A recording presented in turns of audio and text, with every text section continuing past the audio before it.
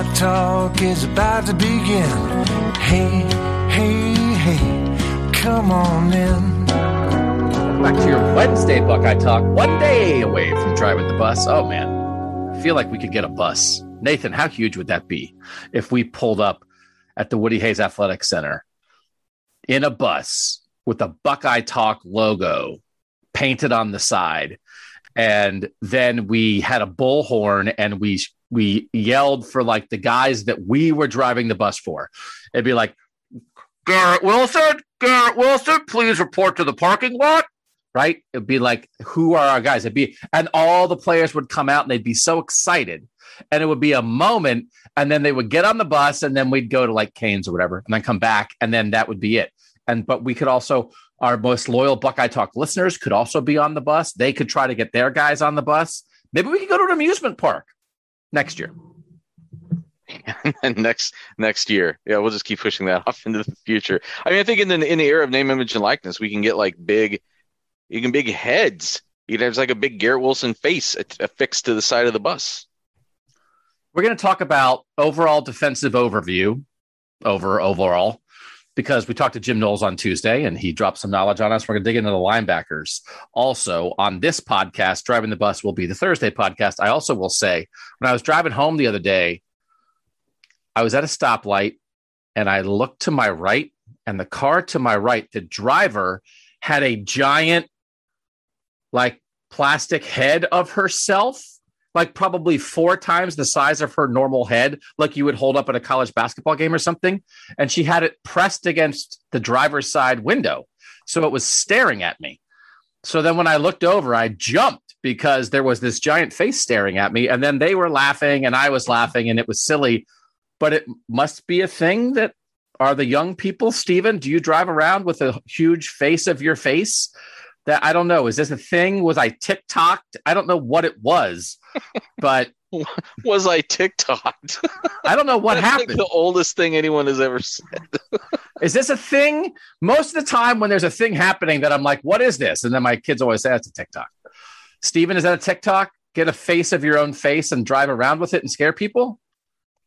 I don't think so. Okay. Well, maybe it's just a silly little prank, and I appreciate it. Well, good for them. I found it amusing. I wasn't driving at the time, so I didn't drive off the road or anything. It would just seem like a lot of work. So anyway, be on the lookout.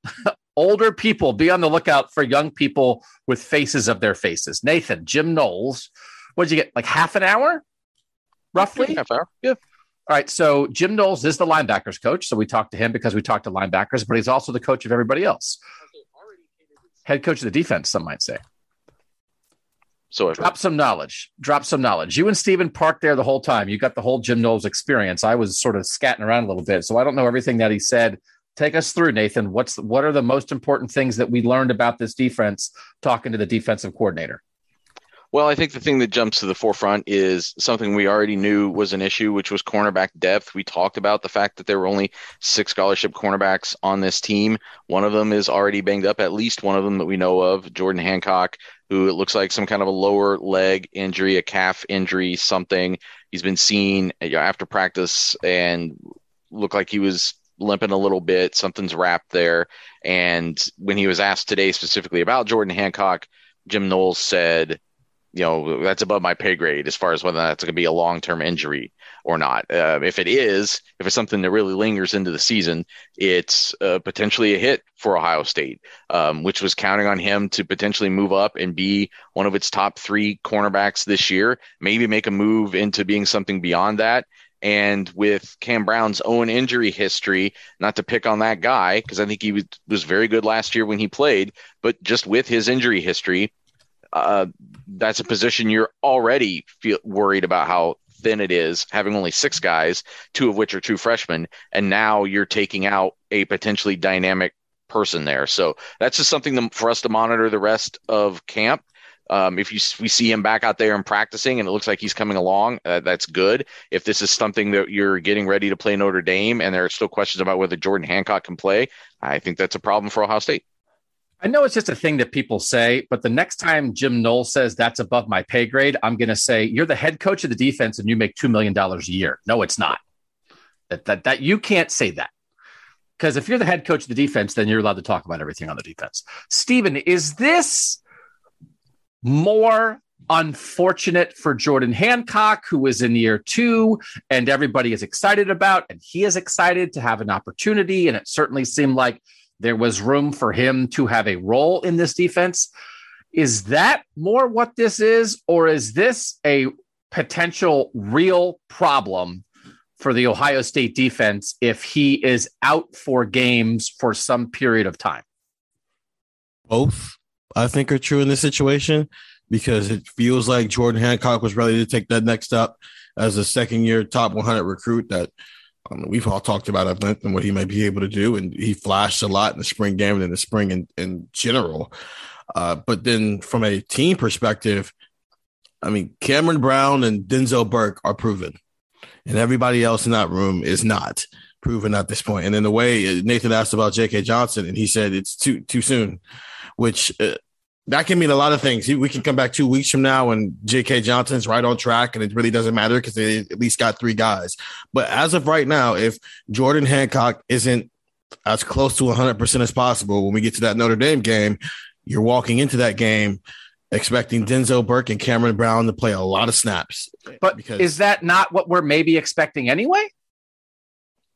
No, I think at bare minimum, we were expecting some level of a 3-man rotation, especially since Cameron Brown's got his own injury history where you can't just throw him out there and go play 65 plus snaps because his body won't hold up if you do that. So, no, I think we were going to see a 3-man rotation at bare minimum. And with Jordan Hancock, Cam Brown, and Denzel Burke. And if J.K. Johnson could make this a 4-man thing, that would have just been a bonus. It'll be better than it was in week 1 last year, when it was Denzel Burke, welcome to college, play every snap, and let's play Ryan Watson, Legend Cavazos as the next guys. It'll be better than that. It'll be better than the corners were in the Oregon game when it was mostly those same guys.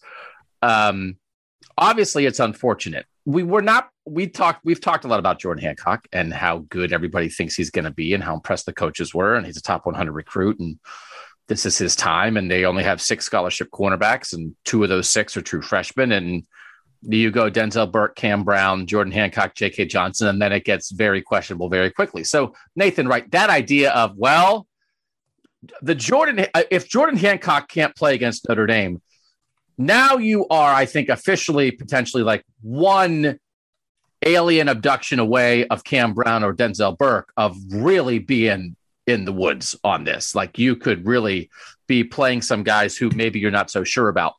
But if not, like if Denzel Burke and Cam Brown are healthy, they could be fine, and then hope that Jordan Hancock, as they play Arkansas State and Toledo, heals up and gets ready, and then by the time they get to October, it's all good. Like, that's possible, right? Yeah, and I think here is where we should also talk about the corollary to all this. In addition to, because of this depth problem that they have, he mentioned up front that they were repping Cam Martinez and Jansen Dunn, 2 safeties at cornerback. And that obviously sets off an alarm in our ears whenever we hear they're trying to play Cam Martinez somewhere where he might actually get on the field, because it's something that we've been kind of campaigning for a little bit, like, find this guy a place to play. And so now I know it's sort of a new thing, although he has practiced at cornerback before as a true freshman. Like, it's a new place to shuffle him around.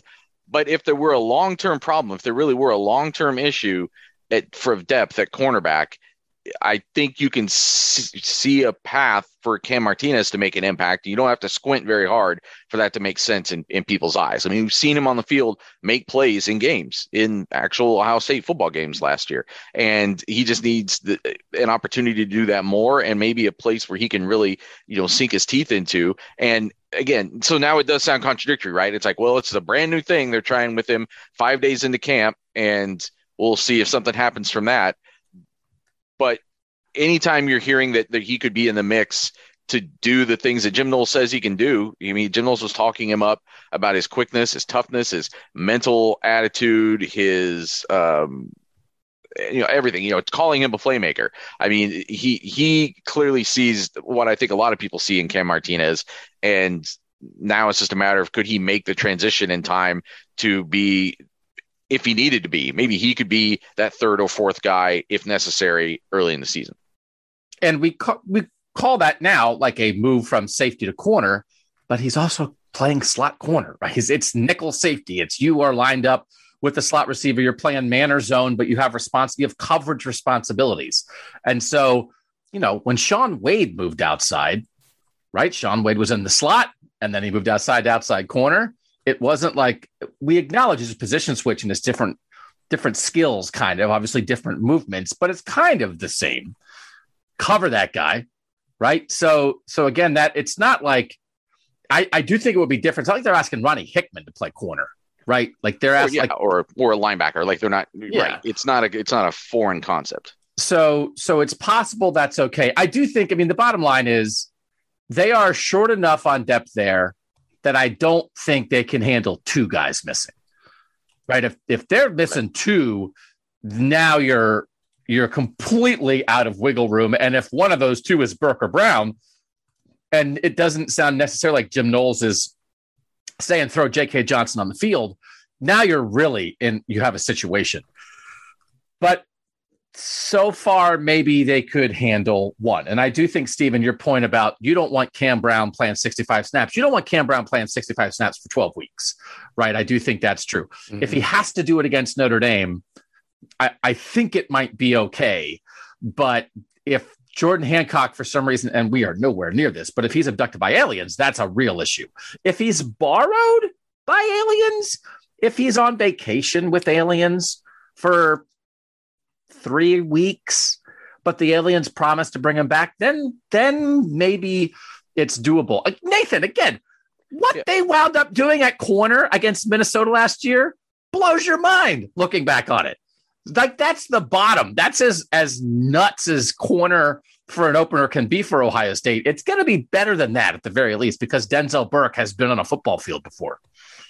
It'll be better than that. I would argue that Notre Dame is potentially much better than Minnesota was last year, though. So no question there. No question there. But yeah, Notre Dame's very good. Notre Dame's like a top 5 team.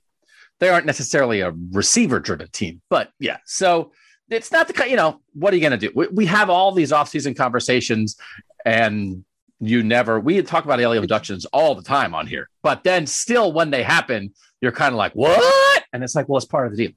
Yeah. I mean, it's 5 practices into 25, several weeks to go here. Not anything maybe to be in crisis mode about, but I think this defense just needs momentum, and that seemed to be a big piece of momentum from the spring. The Jordan Hancock was arriving. He was impressing. He looked like he looked the part. He looked like he belonged at the top of a Big Ten defense. And now if that's taken out of this mix, even for a little while, it feels like a pretty big setback. And we thought, certainly Jordan Hancock, completely healthy, maybe would have won a starting job over Cam Brown. But at the moment, Jordan Hancock is either your second or third best corner. Given them the fact that he hasn't really played and Cam Brown's been around forever, let's call Jordan Hancock Ohio State's third best corner. If Ohio State lost its third best safety, they'd be fine. If Ohio State lost its third best linebacker, they'd be fine. If Ohio State lost its third best defensive end, they would miss him, but they'd survive. And if Ohio State lost its third best defensive tackle, they'd be fine. So if you were going to lose your third best guy at any defensive position, this is not where they would want it to be.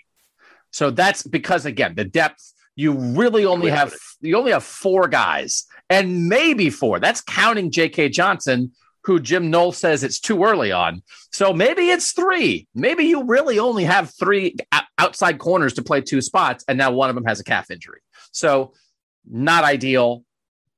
Can they beat Notre Dame without Jordan Hancock? Yes, I don't think it, like Steve, does it fundamentally change the matchup? Right? Like, I know what you're saying, but I think the defense could still mostly do what it wants to do without him for that week. Yes, because of what Notre Dame's personnel is. I don't want to say you're fine, but, it's not like you're facing Ohio State's wide receiving core September 3rd. Where you need a deep cornerback room. It's almost as if, and they lost Court Williams that week, then you'd be a little bit more on alert because that's a guy who might be able to cover some of those Notre Dame tight ends. And so I do agree as long as this isn't something that lingers, and he did look like he practiced the last 2 days. I will say that as well. I didn't look like he was just standing around or was off in a treatment room doing something else. It just looks like he was gingerly walking after a practice. But as long as this isn't something that is a long-term issue, I know he used the word long-term, but literally a long-term issue, meaning Jordan Hancock's missing multiple games because of this. Long-term, they should be fine, even if we get to September 3rd and then that availability report comes out and he's not on it. He may have been getting side work. I'm not sure. We'll get another look at practice not until Monday. So we'll see what he looks like on Monday. I will say your point about the receiving core is taken. However, OSU was getting ripped pretty well on the edge last year by the run against both Minnesota and Oregon. And I think cornerback play was a factor. For sure.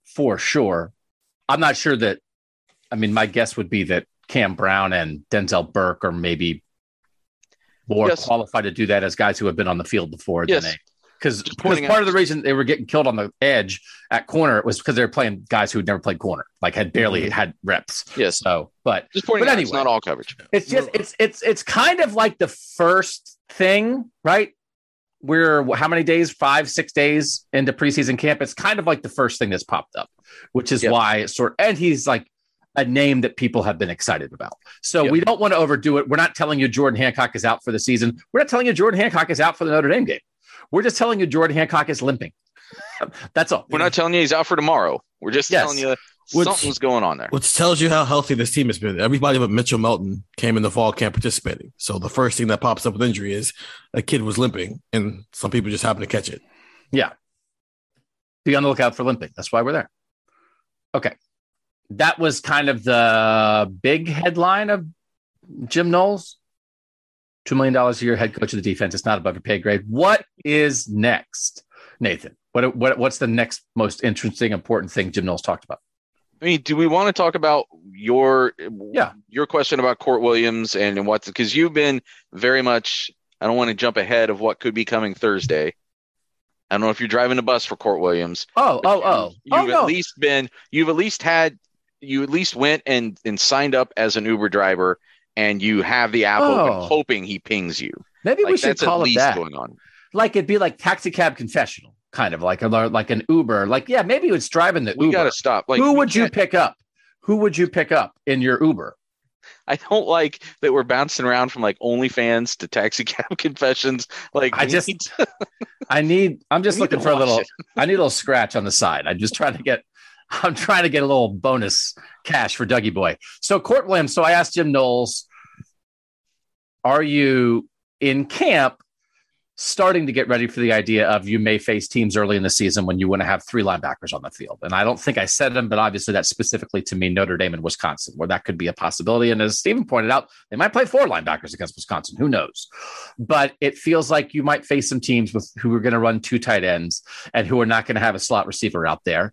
And as Jim Knowles talked about, in the Big 12, when teams use 12 personnel, which is that 2 tight end, it was like a fake 12. It wasn't really that. It was just that you have a tight end, but you're still splitting him out in the slot. He's not putting his hand on the ground. He's still running a route. You can cover that guy with a nickel safety in the Jim Knowles defense. The Big Ten runs real 12. Notre Dame and Wisconsin will run real 12. So then do you want a safety out there or do you want a third linebacker out there? So I didn't know. It's like, hey, you're just kind of doing fundamentals in camp. He said, no, we got to be thinking about that. We're starting to get ready for that, right? That's one of the things they're working on. But he said, maybe we don't have a third linebacker out there because we have safeties who could do the same thing. And he mentioned Court Williams and Lathan Ransom. So that the idea is at the moment, it's like Proctor and Hickman deep, Tanner McAllister as the nickel safety, covering that slot receiver. You take Tanner McAllister off the field, but instead of putting Reed Carrico or Neote Tote, damn it, I talked to him. It's my worst name that I've ever had here. I really apologize. You can just call him EA. EA, can I just call him EA? That's what they call him. He's such a swell fellow. I talked with him at the interviews on Tuesday. What a pleasant person he is. It is not a sign of disrespect. It is a sign of my lack of talkiness. If you could be him, if you just pretend the G is an N, then it kind of works out phonetically. So he's a nice guy. It could be him. It could be Taraji Mitchell. We don't know, but Jim Knowles says it might be a safety, which is like bullet alert, bullet alert, bullet alert. Let's take a safety and have him do linebacker things, which makes so much sense to me. But also it sort of might not eliminate the discussion, but really ramp down the discussion of that third linebacker spot, because it's like, oh no, well, the third linebacker is a safety. It's a different safety.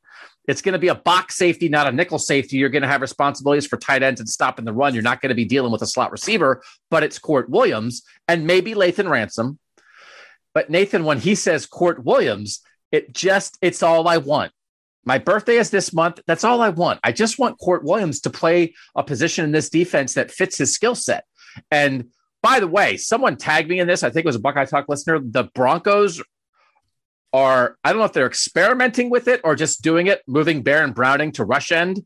And everybody was like, my gosh, he's great there. And it's like, what are we 7 years into this? And we're finally figuring out that Baron Browning's not a middle linebacker. My God, that's all I want. Please use this guy the way he feels like he can really be effective. And Nathan, as you pointed out, that's kind of what he was in the Rose Bowl against Utah. And he was doing stuff like knifing into the backfield and making ankle tackles on people. And it's like, yes, yes, yes. Can he cover a tight end? Yes. Can he play in the run game? Yes. Is he big enough, physical enough to do all that? Can he move in space? Yes, yes, yes, yes, yes. And I'm not sure exactly who that linebacker is. Might be Neotote. It might be Taraji Mitchell. It might be Reed Carrico, but you start kind of wondering. And then all of a sudden, if you say, no, it's Court Williams, it's like, oh, it's Court Williams. And Nathan, it just feels right.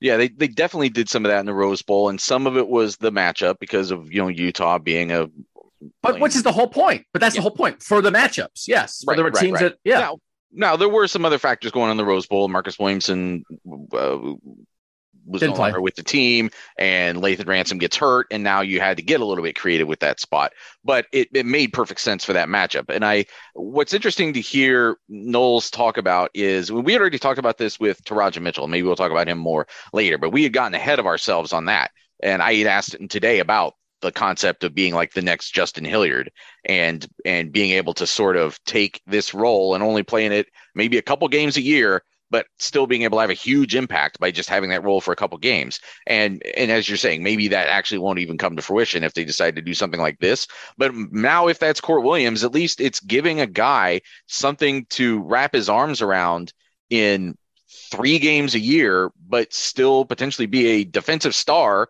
for 3 games a year, or be a huge reason why they would win big games. I mean, it's not like they're going up against a MAC team that they're going to beat. They're favored by 8 touchdowns, and they just happen to use 3 tight ends. So that's why they need a bigger guy to play that spot. It's the biggest games on their schedule. It's Notre Dame, it's Wisconsin, it's maybe Iowa, like who knows who else. So that it becomes intriguing, even going back to what I was saying before about Cam Martinez and looking at him somewhere else. Like, how are you going to get potentially dynamic guys on the field? It's weird to think about their defense all of a sudden, especially that safety situation where it's been so thin for a couple of years, and it seems like they've almost been like casting about for any solution. And now there's almost this abundance of guys to the point where someone like Court Williams started to look a little boxed out. Now you could envision a different role where he gets to make an impact. It sounds like Jim Knowles doesn't want to put more than 2 linebackers on the field if he doesn't have to. And Court Williams gives him the ability to not have to do that. He wants to stand at 4-2-5 as much as possible. And that, but then also he doesn't want to take his best players off the field. And if he feels like Court Williams being on a tight end is better than putting Reed Carrico, EA, or Taraji Mitchell as the Sams on it, then he's going to do that because Court Williams gives it, because he's 220. So he's 15 pounds away from some of these other linebackers. So he's not far off. And that is what they recruited him here for, to be that safety who can do some linebacker stuff. And from the way he was talking, Lathan Ransom can do a little bit of that too. So it's like the more safeties you can have on the field, the better. In Jim Knowles' mind, the way he talks about some of this stuff, which is interesting for a guy whose position room right now is a linebacker room. I mean, every time you see Court Williams just walking around, it's hard to not think of him as a linebacker. I know. I can't do it. Walking into the hotel on Sunday night, he looks He looks like somebody's father, looks more man. linebackery than a lot of the linebackers. He looked like he was there to pick up his child on Sunday. He didn't look like he was checking in. He did come back out to pick up his wings, and we got like one of the first smiles I've ever seen out of Court Williams ever around the Ohio State football program since we've been around him. When someone asked him about getting his chicken wings, so he can smile.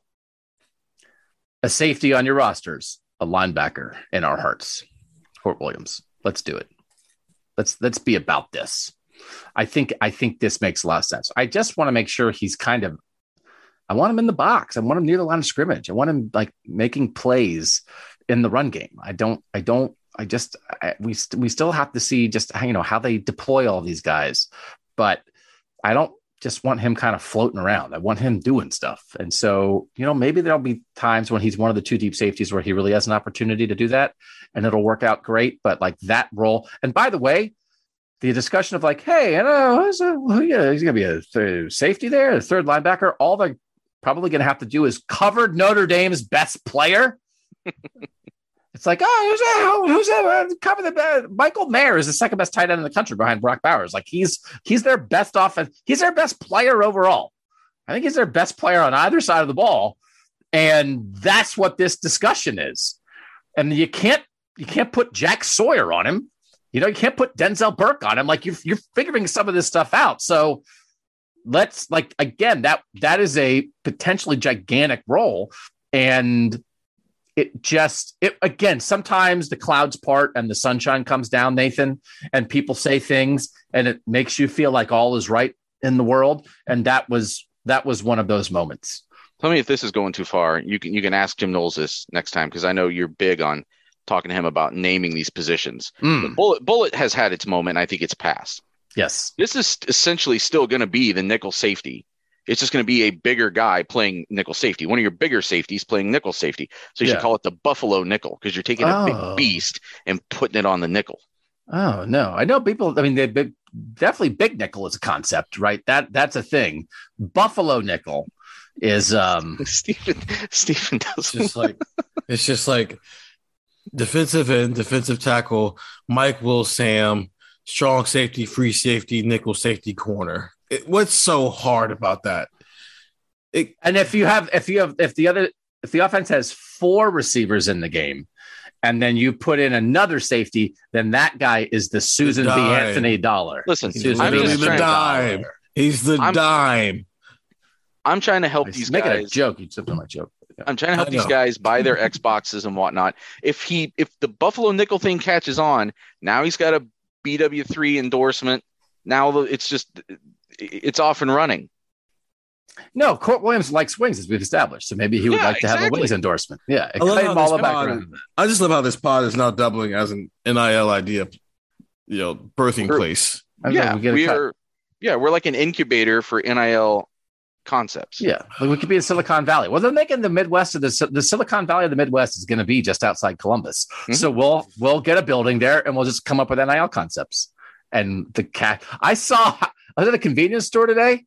By the way, I got gas for $3.09 today. I don't know if it was a misprint. It was great. There was a Bitcoin ATM in my convenience store.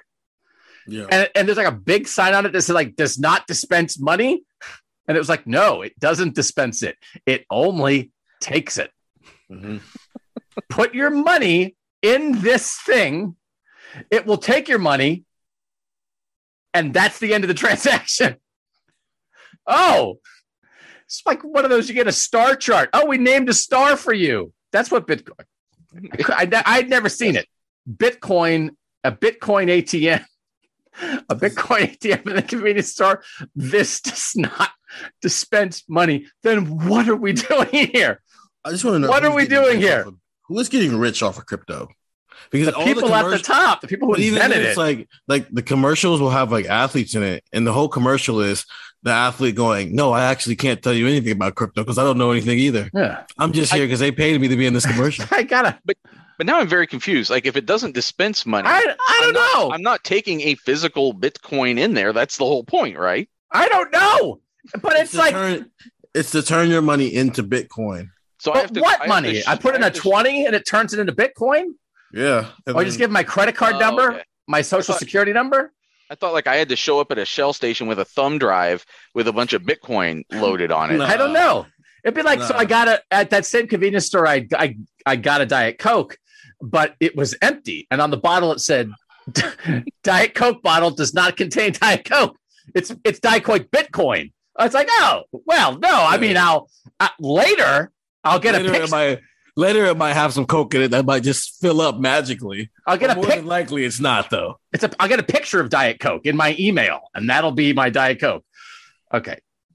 I feel much better making fun of Bitcoin now. I've always made fun of it because I didn't understand it, but now I feel better making fun of it because it doesn't seem to be going so well. So I don't feel like I'm missing out. The more I understand it, the more I make fun of it. Yeah. So, and if you have Bitcoin, best of luck. I just hope you didn't get it in a convenience store. Hey, where'd you get that? Where'd you get that stock? I got Cheetos. I got a Diet Sprite, and I also got my investment. I was over at Circle K. Gas was $3.09. All right, quick break. When we come back, more defense on Buckeye Talk. Hey, it's Kaylee Cuoco for Priceline. Ready to go to your happy place for a happy price? Well, why didn't you say so? Just download the Priceline app right now and save up to 60% on hotels. So whether it's Cousin Kevin's Kazoo Concert in Kansas City, go Kevin, or Becky's Bachelorette Bash in Bermuda, you never have to miss a trip ever again. So download the Priceline app today. Your savings are waiting. Go to your happy place for a happy price. Go to your happy price, Priceline. All right, Nathan Baird, what else? 614-350-3315. You guys know what it's for. What else, Nathan? You know, linebackers right off the top. We had already seen what the rotation was going to be. I guess, are we talking linebackers now? No, we're still doing the Jim Knowles overview. The Jim Knowles overview, because he did talk the entire defense, right? He did, yeah. So I guess maybe we'll put a pin in linebackers. We'll come back to that. So, Stephen, you asked about the defensive front situation and what we saw at practice the other day and how closely that does correlate to what they're doing. It sounded like he wasn't. Be specific. What do you mean by what we saw? Well, as far as having all four young guys Okay. in with what looked like the first string defense. Stephen, I think you got some clarification on that, either from the answer he gave you there or later. Yeah, it was that, but then also like how they were splitting up the safeties and the linebackers. He said all of it was nothing. They're rolling guys on the defensive line, and so it really doesn't matter if you're first, second, or third. All those guys are going to play, whether it's in the interior or on the edge. And then the way they were doing the safeties and line, they have them split up by their position, obviously. So if you're a bandit or you're an adjuster or a nickel or whatnot, but everybody's doing all the drills. It's just because we're only out there for 30 minutes, we only get to see people doing one half of the drills. And so you leave that thinking, oh, they've got all the playmakers doing playmaking things. Well, the playmakers had to go do some of the do your job stuff too, while this do your job guys had to do playmaker stuff too. So it was, he said it no. And so when I went over to talk to him off on the side, I just basically said, if it's no, then tell me why I'm wrong, so I don't keep telling people the wrong thing. And that's how he explained it. Is everybody's doing everything. It's just like any practice, you're going to have guys split up by their positions. Yeah, I don't believe it. What else? So continuing, let us watch the whole practice. Then Yeah, literally. Practice. It's literally one of those things. If you'd have just let us watch the whole practice, we would have had a better understanding. We would have better informed our people. Yeah, continue. It's also didn't exactly explain what they were doing there, but it's fine. They had 4 guys in one group and 8 in another. That's what stood out about it. It's like, well, it's not even, and some guys are getting double the reps here. It seems like they're doing something anyway. Yeah, he did talk a lot and talk up the defensive line and the rushmen and what they're getting out of that in practice. He said that when they go third down, 7-on-7 stuff, it's different than when they go third down with both lines in there because of, I guess, just the way that defensive line comes off the ball and goes after guys.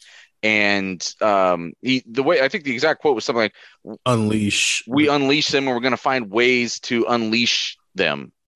The way they get after the quarterback and get after the run game.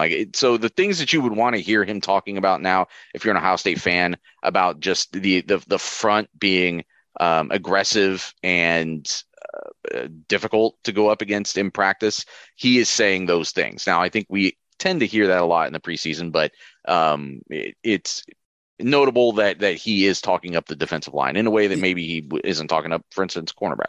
Yeah, he was talking about sometimes, obviously, they'll let quarterbacks scramble and make a throw just so the quarterback gets that rep. But then when they'll go back and watch the film, it's like, oh, if we were live, we would have got the quarterback here. And I thought it was interesting. It was, I think, a nod of respect to Larry Johnson that he sort of was saying, that's kind of Larry Johnson's territory. But when we're doing those reps, I'll look at the coverage. He said, I'm worried about the coverage. That's the back seven. That's what I'm thinking about. But then after a couple seconds, like the clock in your head, I'll look to see what's happening in the backfield, and our guys are swarming the quarterback. And it's like, well, they did what they were supposed to do. So it does feel like a good relationship there. And, Larry Johnson knows what he's doing. Like I said, I was kind of bopping around a little bit. I anticipated, I almost was going to ask about the Jack Leo thing because I feel like it's the number one thing that we ask Jim Knowles about, but I thought, well, that's probably been covered. But Nathan, there weren't 6 questions about who it is, how they're working it in, how much they're going to use it early in the year, all those kind of things. It was not a heavy Jack Leo, which again is the hybrid stand-up defensive end. He said, we'll call it the Jack now. Once we're experts at it, we'll call it the Leo. We think it's Jack Sawyer as the first guy up there, but we're not exactly sure. But we didn't get a ton more information about that. No, I mean, it was asked. The way he addressed it was they're still working on it, and exactly how they're going to implement it. And that, he thinks they have depth as far as their options of who to use there. Obviously, Mitchell Melton was a guy who was getting in the mix there, had been moved around a little bit to better utilize him there, and then he gets hurt in the spring. But even without him, like you said, Jack Sawyer, other guys, they're going to have options as to who they want to utilize there. So defensive line is next week. It's just interesting because Jim Knowles is the defensive coordinator, so he was talking about everything. But the position players we got were linebackers. So like we haven't had a chance to ask Zach Harrison or Jack Sawyer or Caden Curry or any number of those guys that may or may not be involved in that kind of thing. So we'll probably have to wait for that. Well, yeah, and it's also maybe it will seem like a missed opportunity because I don't know from Larry Johnson's standpoint, like who has purview over the Jack Leo position. Is that still Larry Johnson's position to coach, or does it fall more under Jim Knowles' guidance? I mean, I would assume. I mean, they're not in the linebacker room, No. So I would assume it's defensive line. Right now, no. So, yeah. But at the same time, there have been times when the Jack and Leo are going off and doing the 7-on-7 stuff while the rest of the defensive line is working with Larry Johnson. So, Yeah. Might have been good to ask some of these questions of Jim Knowles while the defensive coordinator talked for half an hour. Just because he says, I don't know, hammer him with the Jack. Oh, with the jackhammer or the Leo hammer, as it may be. So we'll have to figure out, we'll have to get the players to tell us, because I mean, this is like how much that's going to be in effect. We know it's come. We know it's a work in progress, but that's sort of been the whole thing. Well, spring, okay, you're only doing it a little bit, but like the season's coming. The season's in 3 weeks. Are you going to be doing it? And if so, with who? So we'll have to, and I wonder, like, what if Larry Johnson is like, Jack Leo, like it's really Jim Knowles' thing, and Larry Johnson's like, yeah, he thinks we're doing that, but like we're not really doing it. We tell Jack to stand up like every 10th snap to make everybody happy, but we're good. We're good. We're gonna do the things that work here. We'll be fine. We do get Jim Knowles again before the end of the spring or the preseason. Head coach of the defense. Nothing every week at this point. Nothing is above your pay grade when you're the head coach of the defense. Okay, that's the defensive line. Everybody's happy.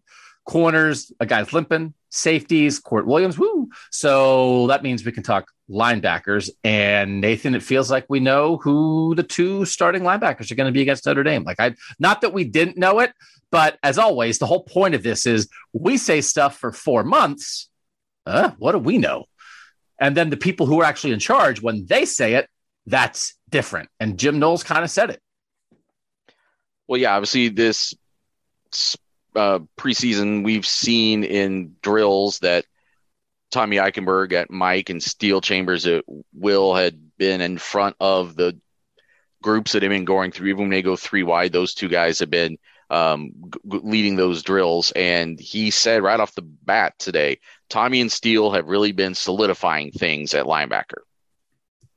So that tells me, I think earlier when we talked about this, I said stabilize, and actually I was wrong. It's solidifying. And to me, that's like an even more descriptive word, an even more confident word to say about those two guys. It's not just like because last year Steel Chambers kind of stabilized things. Like he gave them someone on the field that they felt they could leave on the field for the next game, which they were struggling with a little bit early on at linebacker. But now to say solidifying things at linebacker, that to me is a little bit, it's just like a harder word. You know what I'm saying? Like it's not just stabilized, it's like solidified. It's like there's more of a foundation.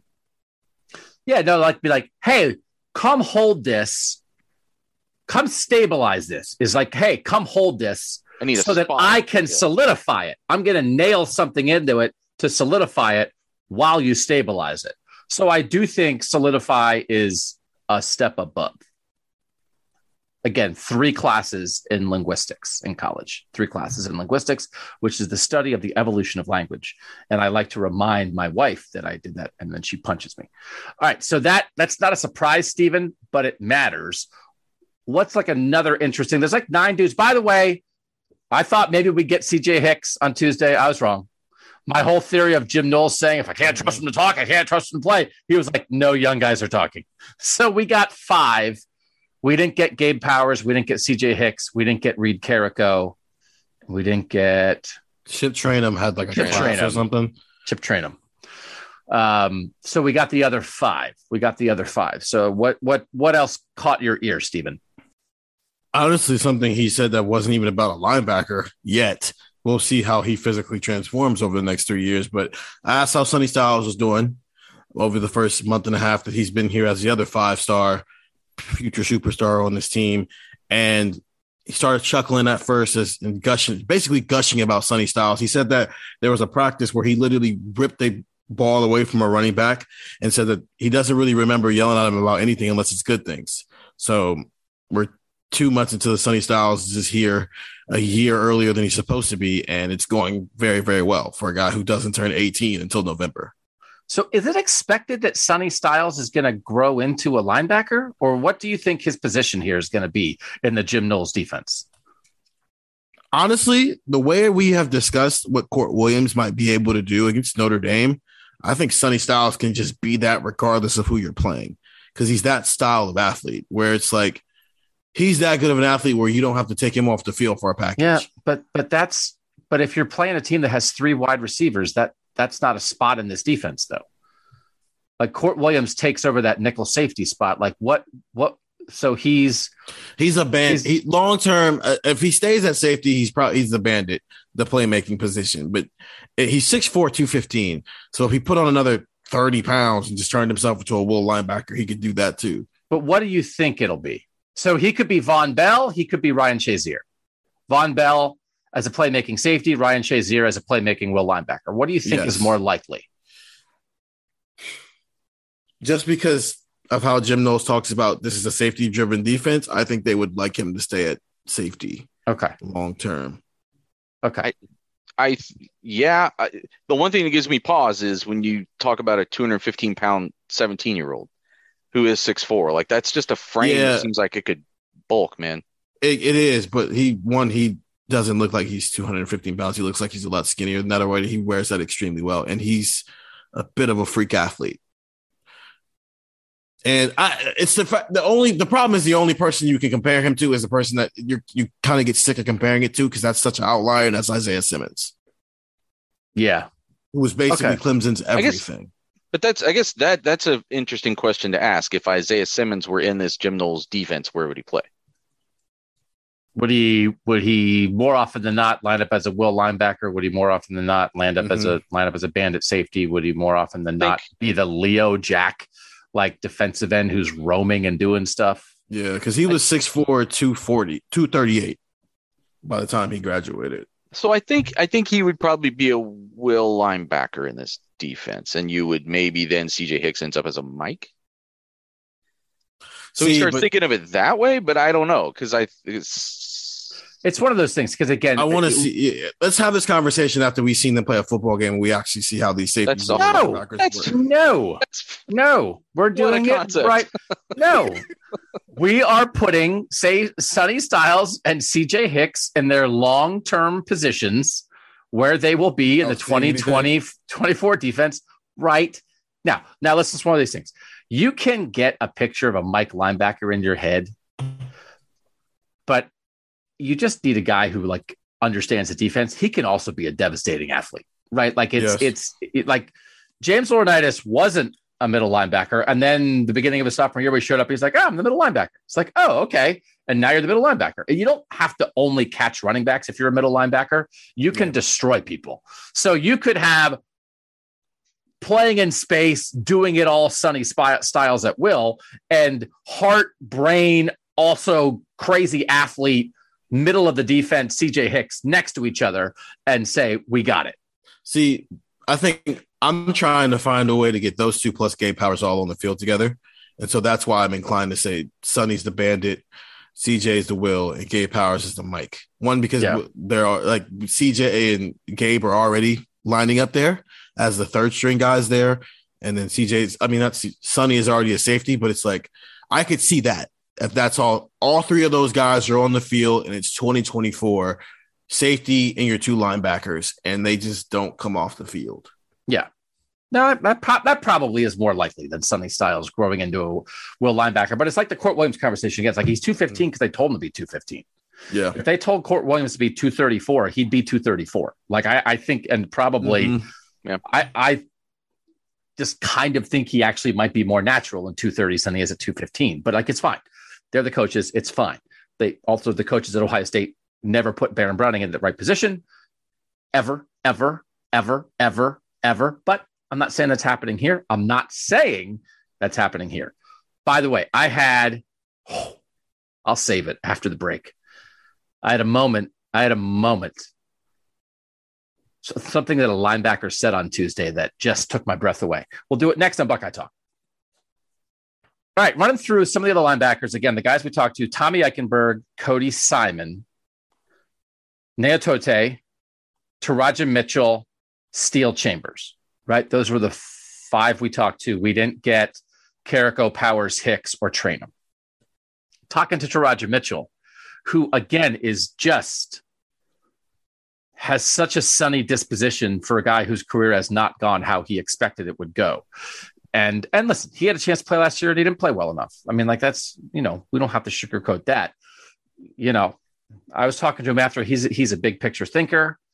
He majored in merchandise and retail kind of stuff. And then now he has this clothing brand. He is a guy who's got some stuff planned for the future, who's also trying to help Ohio State win football games in his fifth year at Ohio State. But we were sort of talking about like, man, Taraja, you've been here a while. You've been through it all, right? You've really gathered some football knowledge. And he was like, yeah, I've been coached by Bill Davis, Al Washington, Jim Knowles. And like, when you say Bill, it's like, say Bill Davis's name. I had not heard somebody in that building say Bill Davis's name in a long time. And, wow, it's like, it just made me think, is Taraja Mitchell in his 8th year, Bill Davis? But no, that is real life, that there are linebackers in this world on this team who were coached by Bill Davis at Ohio State. Taraja, I don't know what's going to happen, Nathan. I don't know what's going to happen. I don't know what's going to sort of be different this year, but that is a guy I think you want in your locker room. I think I was double checking this and I think it's right. It's worth a story that we'll do at some point. It's not a unique story. You guys know how many 2018 recruits are left on the roster? I think 4. And they're all on defense? Nathan? No, one's offense. Sounds about right, yeah. I think it's 8. It's surprising. It's like Proctor, JJB, Teron Vincent, Taraja Mitchell, Cam Babb, just like Matthew Jones, right? That's at least 6. But I just ran through it while we were talking to Taraja Mitchell. I think it's 8. And so that's quite a thing. That's not easy in this world. And you got a COVID year, you have the transfer portal, and these guys are sticking around. So You said Friday? Friday, he's 7. Cage that year? He's 16. That's it. No, okay.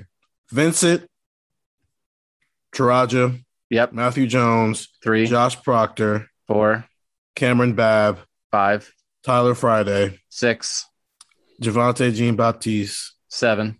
Yeah, it is 8. Cameron Brown. Cam Brown. Oh, Cam Brown. 8. Mm-hmm. More than you would think. 5 years in, right? That's not for a number 2 class in the country that just never really had that kind of impact. That many guys are still here. I think it's a credit to a lot of those guys, and they can form a foundation of sort of veteran presence, even though it's not going to be on the field. Nathan, I just don't know where it's going to go for Taraja Mitchell. I'm not doubting him. I'm just trying to observe how things went last year and observe the room now. And then we have a conversation about how even against the teams where it feels like you could play 3 linebackers, the third linebacker is going to be Court Williams. And I just don't know where the playing time comes from. So I asked him at the table interviews and then pulled him aside later to ask him about what we had said on the pod last week about how he seems to potentially be in a Justin Hilliard-like situation. Now, you're right. If Court Williams emerges, that kind of scuttles that. But we had definitely, you could see, and I asked him about this concept of like, Justin Hilliard might have had the biggest impact relative to his small amount of snaps of anybody that I've covered in the going on to my 4th year with this program. And like, what do you see a similar opportunity for you? And he said, well, first of all, like I'm still trying to be a starter. So, that's, I think as an athlete, you keep that fight going, right? And that's how you have to keep your edge. But one of his other big, and I'm writing about this for The Morning, one of his other big things, because he started to use some of the same language that Tyreek Smith did when he and I sat down and had a conversation last year about, man, I can really see it went by so fast and I can see the end coming. And, this season's going to be over before I know it. And I've really got to cherish this. And we're talking about kind of how do you leave a legacy behind? And he said, well, one of the things I'm doing is I'm taking this young pup under my wing, this guy, CJ Hicks, as if like maybe you've heard of him, like, oh yeah, CJ Hicks, and about how like he, Taraja Mitchell was very high on that list of guys you just named, Stephen, because you were reading down the list of prospects. He was a top 50 national prospect in that 2018 class, and CJ Hicks comes in as a top 10 guy, and I think Mitchell looks at him and sees what's there and what can be just let loose on college football. And what can he do? They're rooming together at the Hyatt. What can he do by watching film with him, by just kind of getting in his head? How can he get his football mind set correctly so that then he can go out and use those skills, that body, most efficiently, most effectively, most lethally, however you want to say it? That really seems to be one of Taraja Mitchell's, as much as he still wants to have his moment, he sees the impact he can make as a 5th-year senior on sort of setting this course for CJ Hicks in the right direction. Which is what a great legacy that would be. CJ Hicks is an All-American in 2024, and he's talking about how Taraja Mitchell set him on the right path kind of stuff, right? I think Taraja Mitchell has sort of like a CEO, head coach kind of mindset. I think he's charismatic. I think people listen to him. I think he carries the burden of that pretty easily. It's part of who he is. And I just don't know if the football is going to work out in a super meaningful way this year. But it feels like a kind of guy who, we talk about all this stuff. There's 85 scholarship guys, only 22 starters. It's like, take advantage of your opportunity. And he's not giving up on football by any stretch, but he's taking advantage of his opportunity because he sees what's out there. And you're a captain of a group of 115 young men, and people are looking at you for motivation, and that translates to the business world, man. So great, really interesting person. And it sometimes just doesn't quite go the way you think. And I'm curious to see how this all shakes out because the room is fascinating. Ia Neatote, really interesting, said it's like he's on his 4th defensive coordinator because he had multiple at USC. He's had multiple here. He's like, every time I kind of get comfortable and it's kind of another new guy.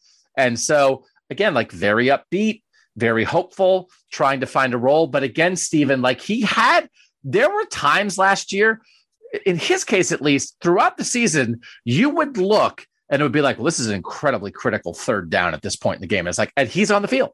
Mm-hmm. Kind of like in this, like maybe third down Sam role or something a little wrinkly, but he's out there.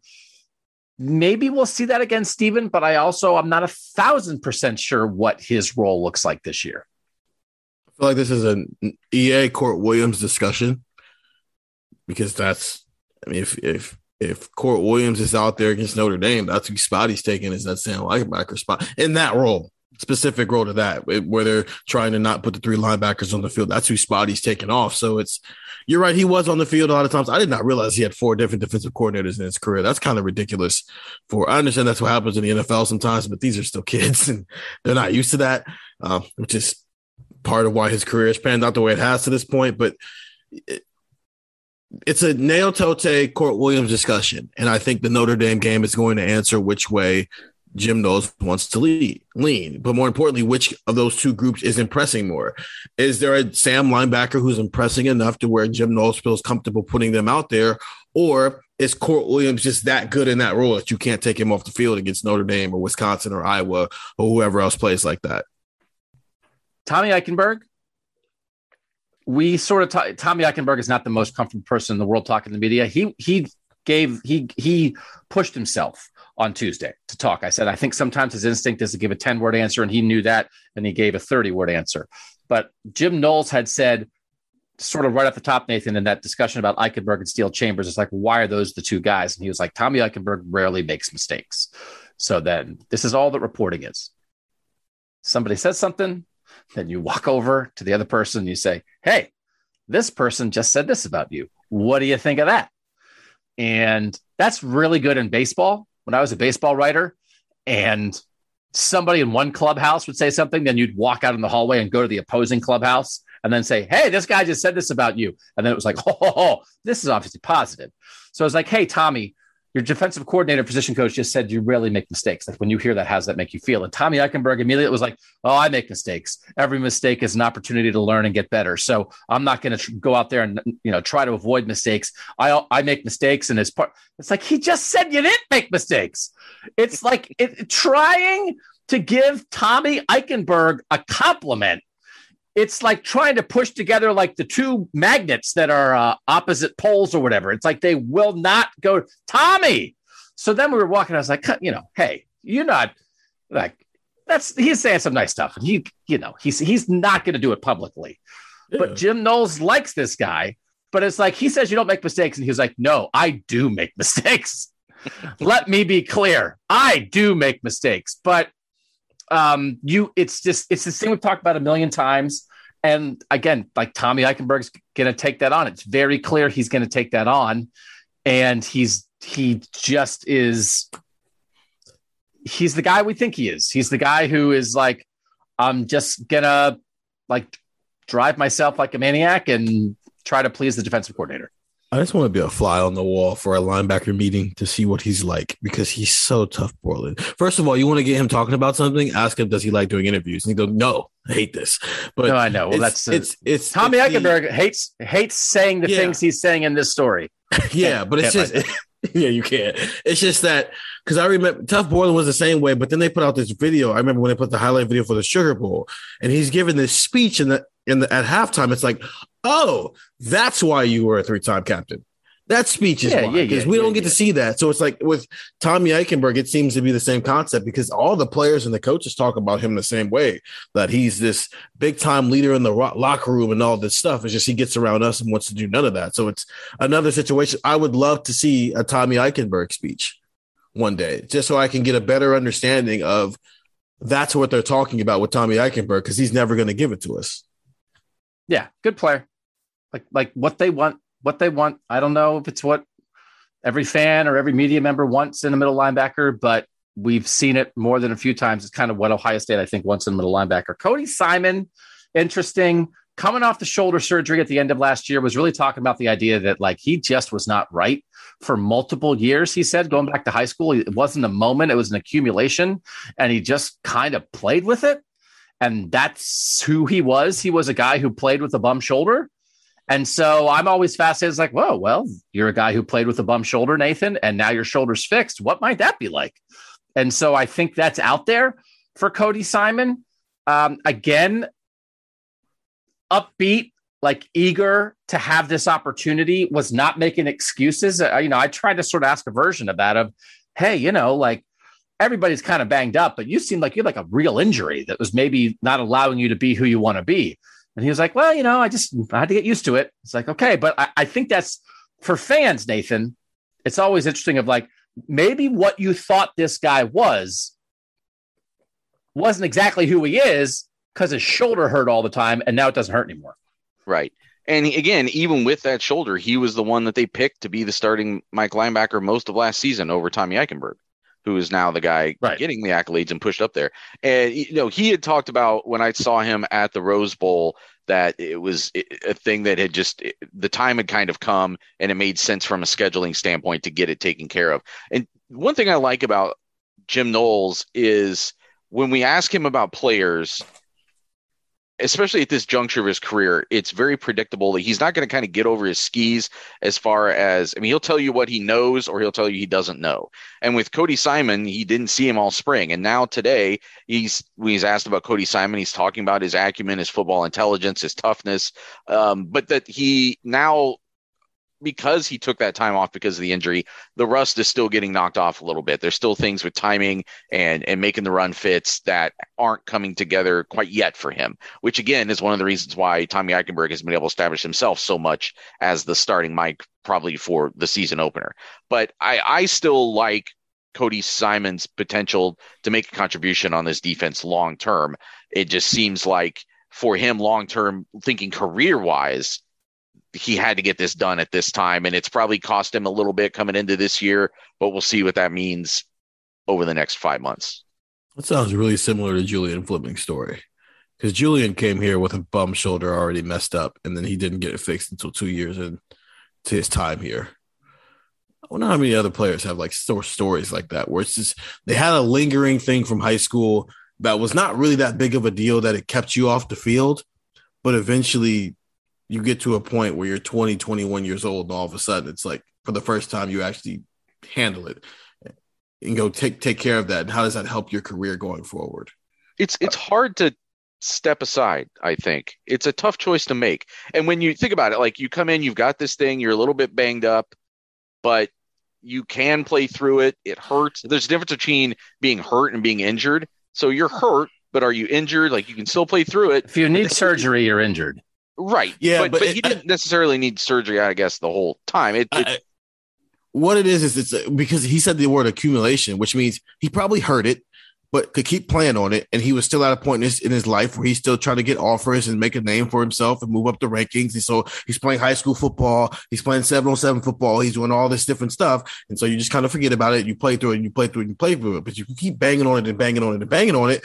And every year you're playing against stronger and tougher guys. Like going up against a high school running back and going up against a college running back are not the same level. So all of a sudden now you're in college and you've been dealing with it for 2 years, but you're also at a college football program who can like help you take care of it.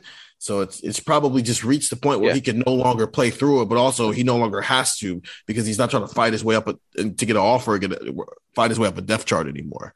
Yeah, all I was saying was that like a year ago at this time, even no matter how much it hurts and whether you think it might need surgery, you're also on the cusp of getting a starting linebacker job for Ohio State. I think that's a tough thing to bow out of, even with the long-term thought. I don't know. No, I think it is an interesting story. I think that would be very interesting to ask that conversation because also like the margins matter at this level. Like if you were 86% of yourself in high school, you were still rolling everybody because you were the best athlete on the field. And here that 14% matters, especially now you're 16% not yourself. Now you're 18%. And now it's like, hey, this is Ohio State. If I'm 18% not myself, this guy's going to beat me out or this running back's going to break my tackle. Like it's a fascinating, I think that'd be a fascinating thing to ask guys in that position about but also you're worried that if you're out, you're forgotten. And more importantly, you're passed on the depth chart. So I think it's really interesting. Steel Chambers, I was at a little bit. Again, like he's kind of their guy. I think it's fair to think about Steel Chambers and Chip Trainum kind of in tandem. Chip Trainum lost his black stripe, both former running backs playing linebacker now, but I was doing a thing where I was asking all the linebackers, like, hey, who's the fastest linebacker? Who's the strongest? Almost everybody said Chip Trayanum was the fastest, and some of the guys said Chip Trayanum was the strongest, which seems like a good combination. He just has not played a lot of linebacker yet. So he remains super interesting that if your will linebacker depth chart is Steele Chambers is the starter as a former running back turned linebacker who's done it for a year now. The second string guy is a running back turned linebacker who has never played linebacker, but maybe is a better athlete than Steele Chambers. And then the third string linebacker is a true freshman 5-star who everyone says is going to explode, but he's a true freshman. Like it is Nathan. It is stack. But you can see why it is what it is now, but it also makes you wonder how long will it stay that way. But again, Jim Knowles is saying still Chambers is solidifying things. Yeah, and everybody who is talking big things about CJ Hicks is saying it in the context of even young guys have stuff they've got to figure. Like every young guy has stuff they have to figure out no matter how talented they are. So I'm not thinking he is pushing his way up the depth chart in the next 3 weeks. But you're right, that stack, those three guys, like, is that the most athletic 3 deep at will linebacker in the country? Oh, I don't know. Don't go to Alabama and ask that question. Yeah. I don't know if the word athletic is what maybe unique is the word I would use, but not necessarily athletic. I mean, Steele Chambers wasn't a top 100 national recruit. I think it's quite a thing to be able to play 2 different positions in major college football at Ohio State. I'm not, but I think it's interesting in that I think if you said upside potential, right, rank those 3 guys. It's Hicks is 1, maybe Trayanum's 2, and Chambers is 3. It's literally the opposite order of what the depth chart is right now. But if you did like experience, it's Chambers is 1 because he's played linebacker in college football. He's a starting linebacker for Ohio State. Trayanum's 2 because he's played college football. He just was running back. And then Hicks is 3 because he hasn't played yet. But none of them are as established as you would expect a will linebacker to be, which is I've been a will linebacker in college for 3 years. It's like the most experienced guy, Nathan, has still only done it for kind of less than a year or barely, or like a year slightly plus. Yeah, it's like, 13, 14 months ago, none of these guys were college linebackers. Right. And now they're the 3 will linebackers, like the 3 playmaking linebackers for Ohio State. So all these things, listen, we talked to 5 guys. There's 9 in the mix. There's probably, I don't know, like if we're going to have to do over-unders, it's like how many linebackers will play at least 250 defensive snaps or something, right? I don't know, like, and how many snaps, who will lead Ohio State in linebacker snaps, and how many will that be, right? I think there's a lot of discussion around that. You talk to a bunch of guys, they're all trying their best. They're all hopeful and excited, but almost, I mean, I don't think it's an almost. They all have a degree of uncertainty. There are a bunch of guys who have barely played the position, who have been starters and lost their jobs, who have transferred, who are freshmen. Like, there is nobody who's a sure thing here. Because like the 2 guys that Jim Knowles says are solidifying it, one's played linebacker for 14 months, and the other one kind of played last year, then kind of lost his job, and then kind of got it back, and but like against certain teams is really good. But Tommy Eichenberg is not Chris Spielman, right? So I mean, it's really, I enjoyed talking to linebackers and hearing about linebackers on Tuesday. I didn't figure anything out. Like Tommy Eichenberg, Steele Chambers, top 2 guys. Well, that's what we would have thought. So it's good to hear Jim Knowles say that. That does not mean to me, Nathan, that Steele Chambers and Tommy Eichenberg are going to lead Ohio State in snaps against Michigan. Right. No, I'm very intrigued by what could happen progressing there over the course of a year.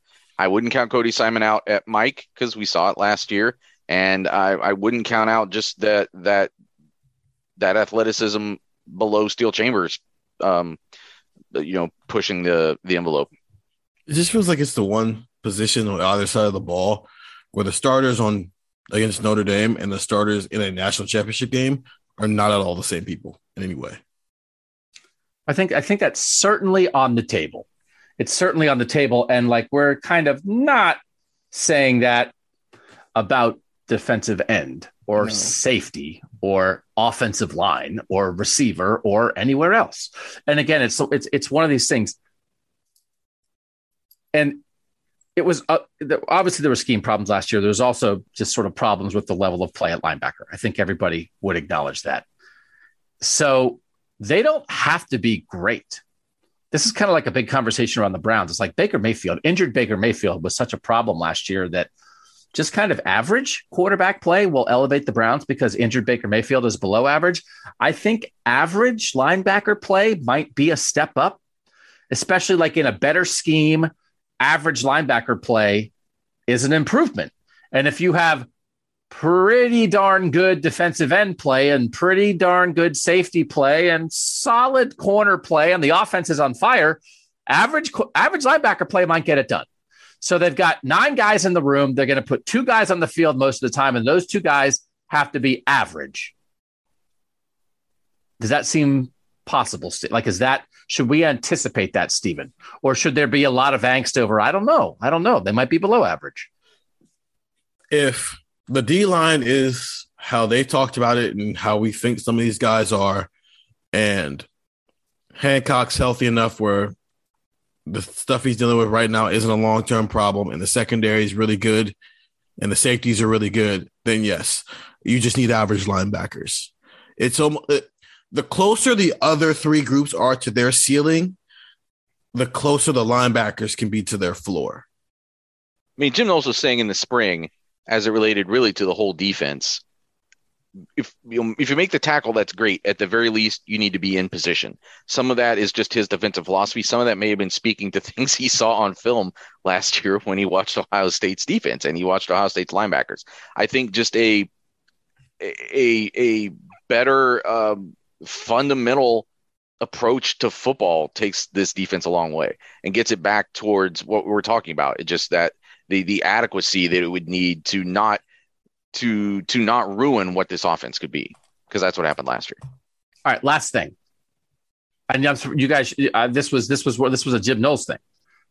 Ryan Day says top 10 defense. Jim Knowles gets asked about it. Jim Knowles says top 5, Nathan. Top 5. And then the players get asked, hey, Jim Knowles says top 5. And the players say top 5, number 1. And okay, great. Again, are you aware of what's happening in the South? Is it worth commenting on, or is it just you believe in your guys and whatever, and we're having the same conversation we had when Ryan Day said top 10, and we probably said that's not going to happen? Yeah, I mean, Jim Knowles, first of all, has had 2 weeks since the first tweets went out from Big Ten Media Day to come up with what he was going to say when he was inevitably asked this. So kudos to him. I thought that was the exact way to do it. Also, though, Jim Knowles had a top 5 defense last year at Oklahoma State. I mean, I think he feels a great deal of accomplishment in that achievement, as he should. And I don't think he wants to just say he's taken a step back to merely being in the top 10. I think he's proven he can take a team there. Why wouldn't you not want to stay there? So this is all whatever. It's all about what you're striving for, not what you actually need to achieve in order to win. But it's just more reinforcement that, more verbal reinforcement of a standard. It's a standard that everyone always talks about there. Everybody every year is talking about silver bullets and whatnot. But, because of what happened last year and because they cleaned house of the defensive staff, that alone, I think, reinforced the standard that needed to change, needed to be upheld going forward. And they're doing it with their words right now. They're going to have to start doing it with their bodies here in 3 weeks. The top 5 thing is cool for Twitter. I think the more interesting thing that he said, which is kind of what some of the defensive staff coaches were saying when they first got here in 2019. And he said, I see it across the board. These guys are hungry. They're tired of being pointed at as being deficient in any way. Like basically saying these guys are sick of the jokes about the fact that this defense has sucked the past 2 years, which is that's how the defensive staff talked when they first got here in 2019. They know they sucked last year and they know they've been having to hear about it and they're tired of hearing about it.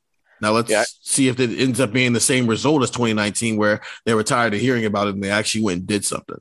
I got here the Monday. My first day was the Monday before the first Monday of a game week leading into that, whatever it was, Florida Atlantic in 2019.